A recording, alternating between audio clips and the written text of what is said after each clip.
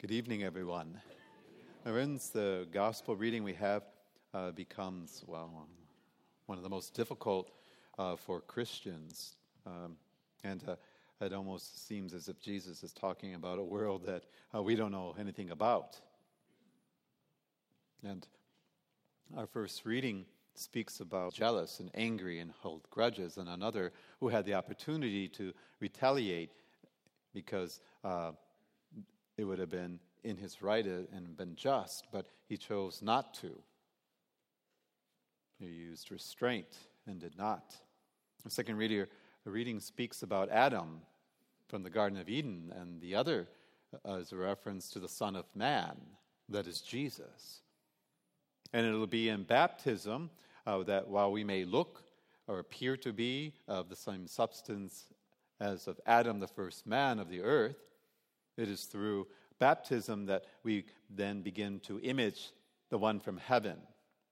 And in doing so, then we are asked to follow in his footsteps and to do as he has done. And this is what is being put forth to us in the gospel.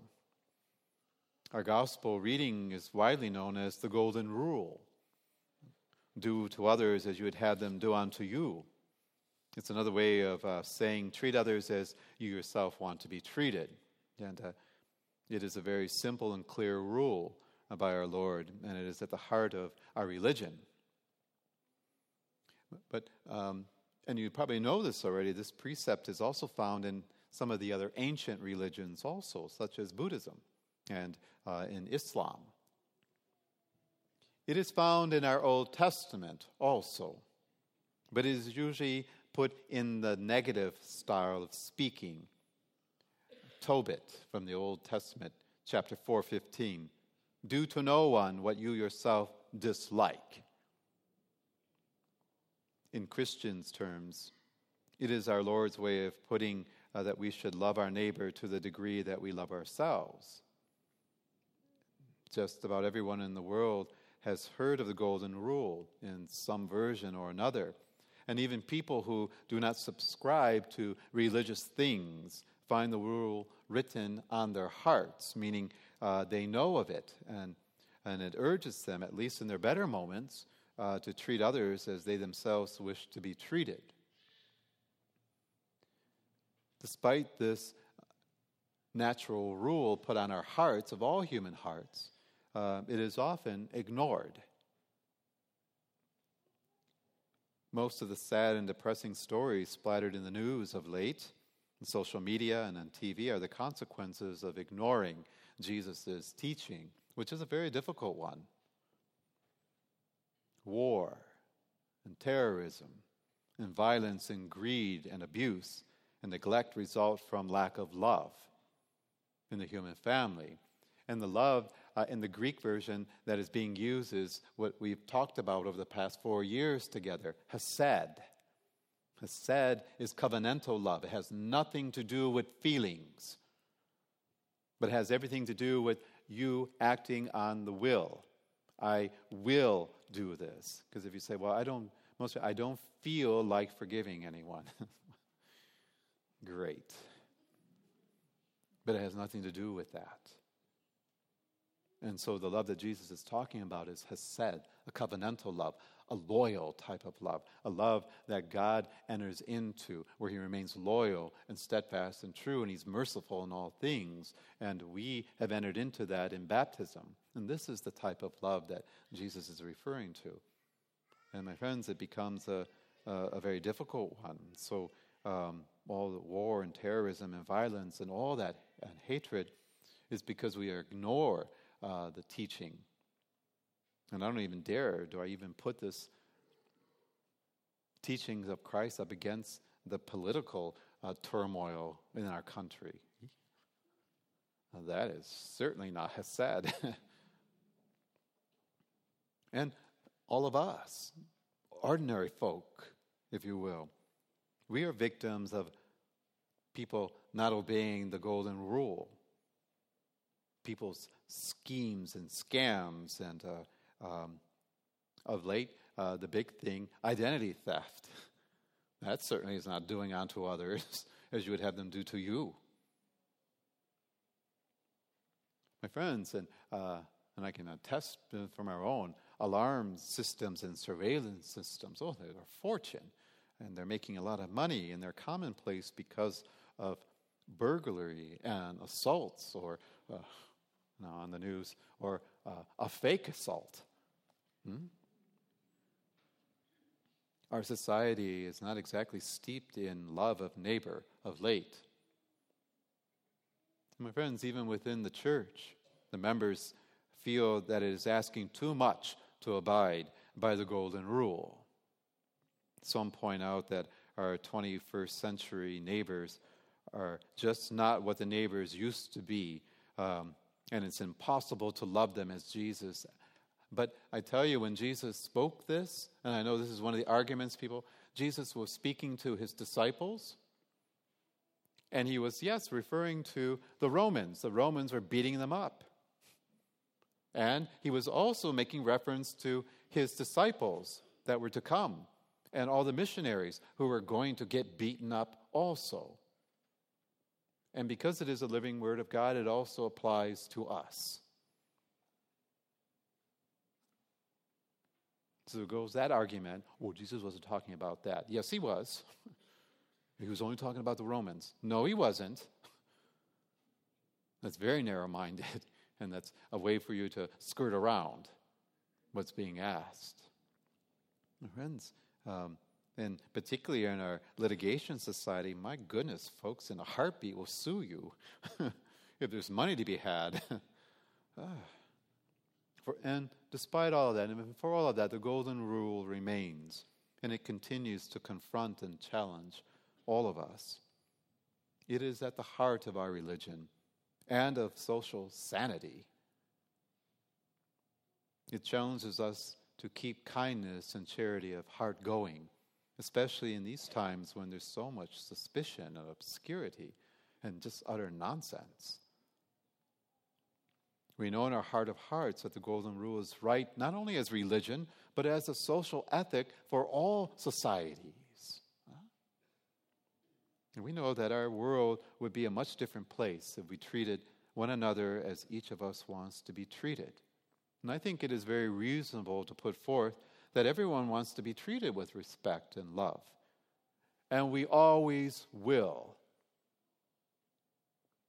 I haven't yet to run across someone who will say, I don't want to be treated with respect and I don't want to be treated with love. I haven't run into anybody. I have them to say other things, but I'm not going to say it from the amble.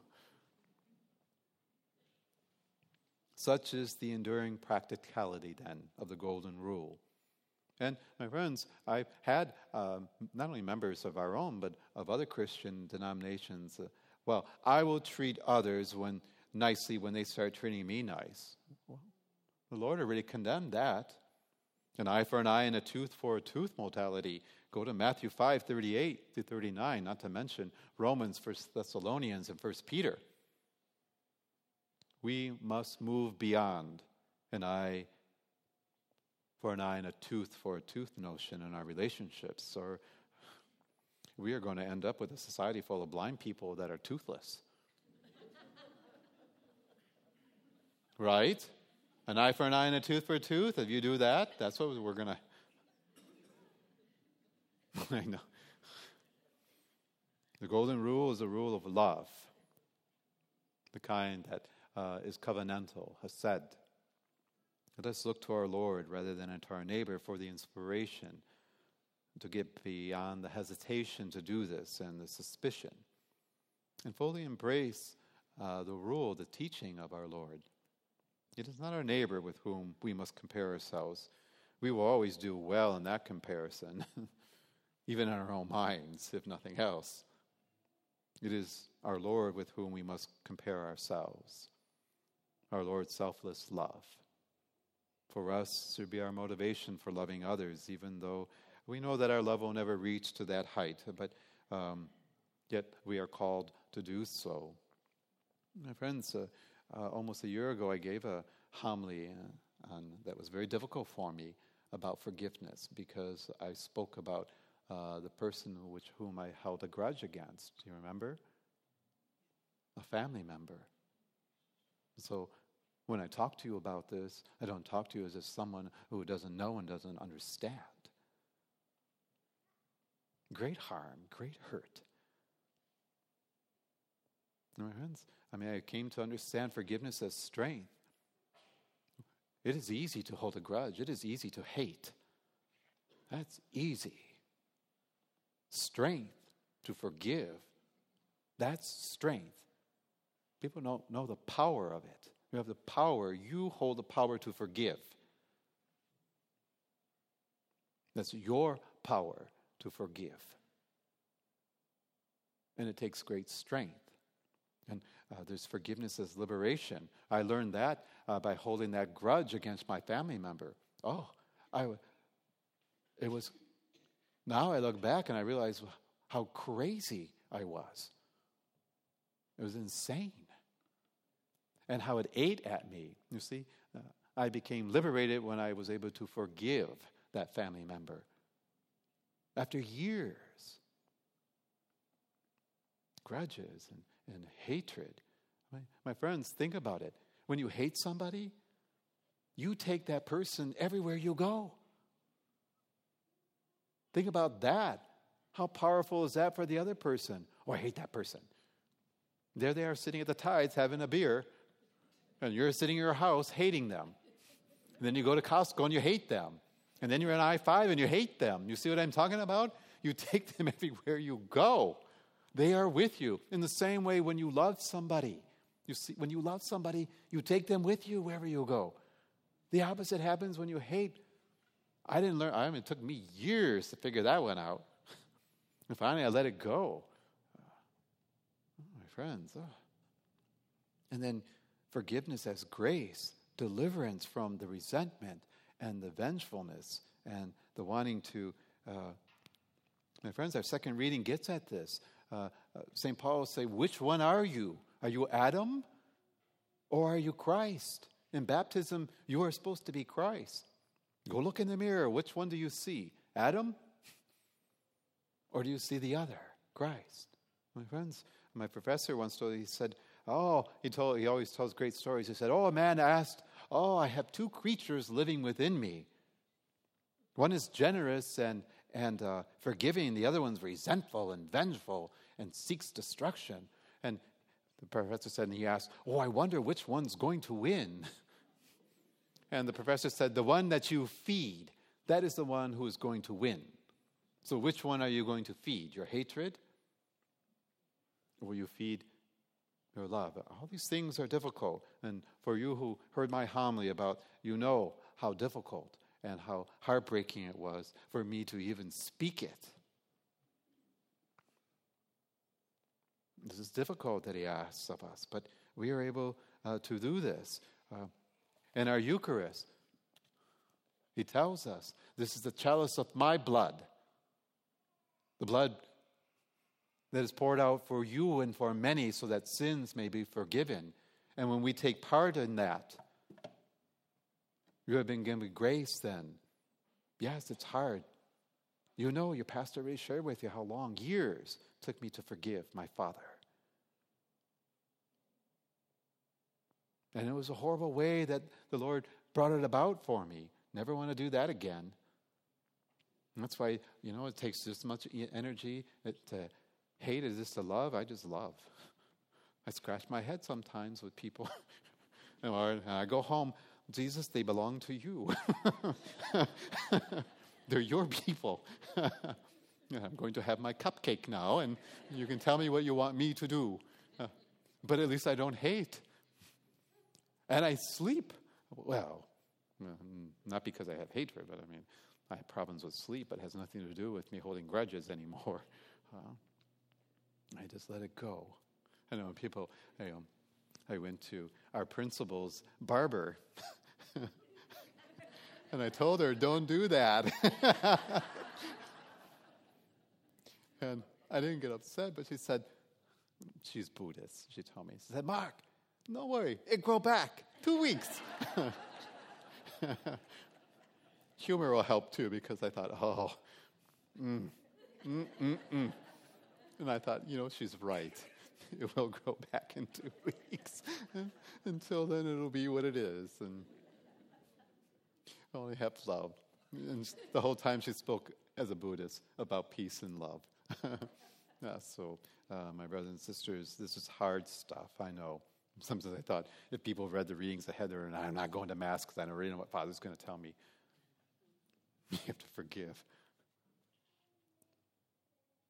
You have to. Because this is about you and your Lord now. This is no longer about you and the person who has caused you harm. And he said, if you do not do this, my Father will not forgive you. Period.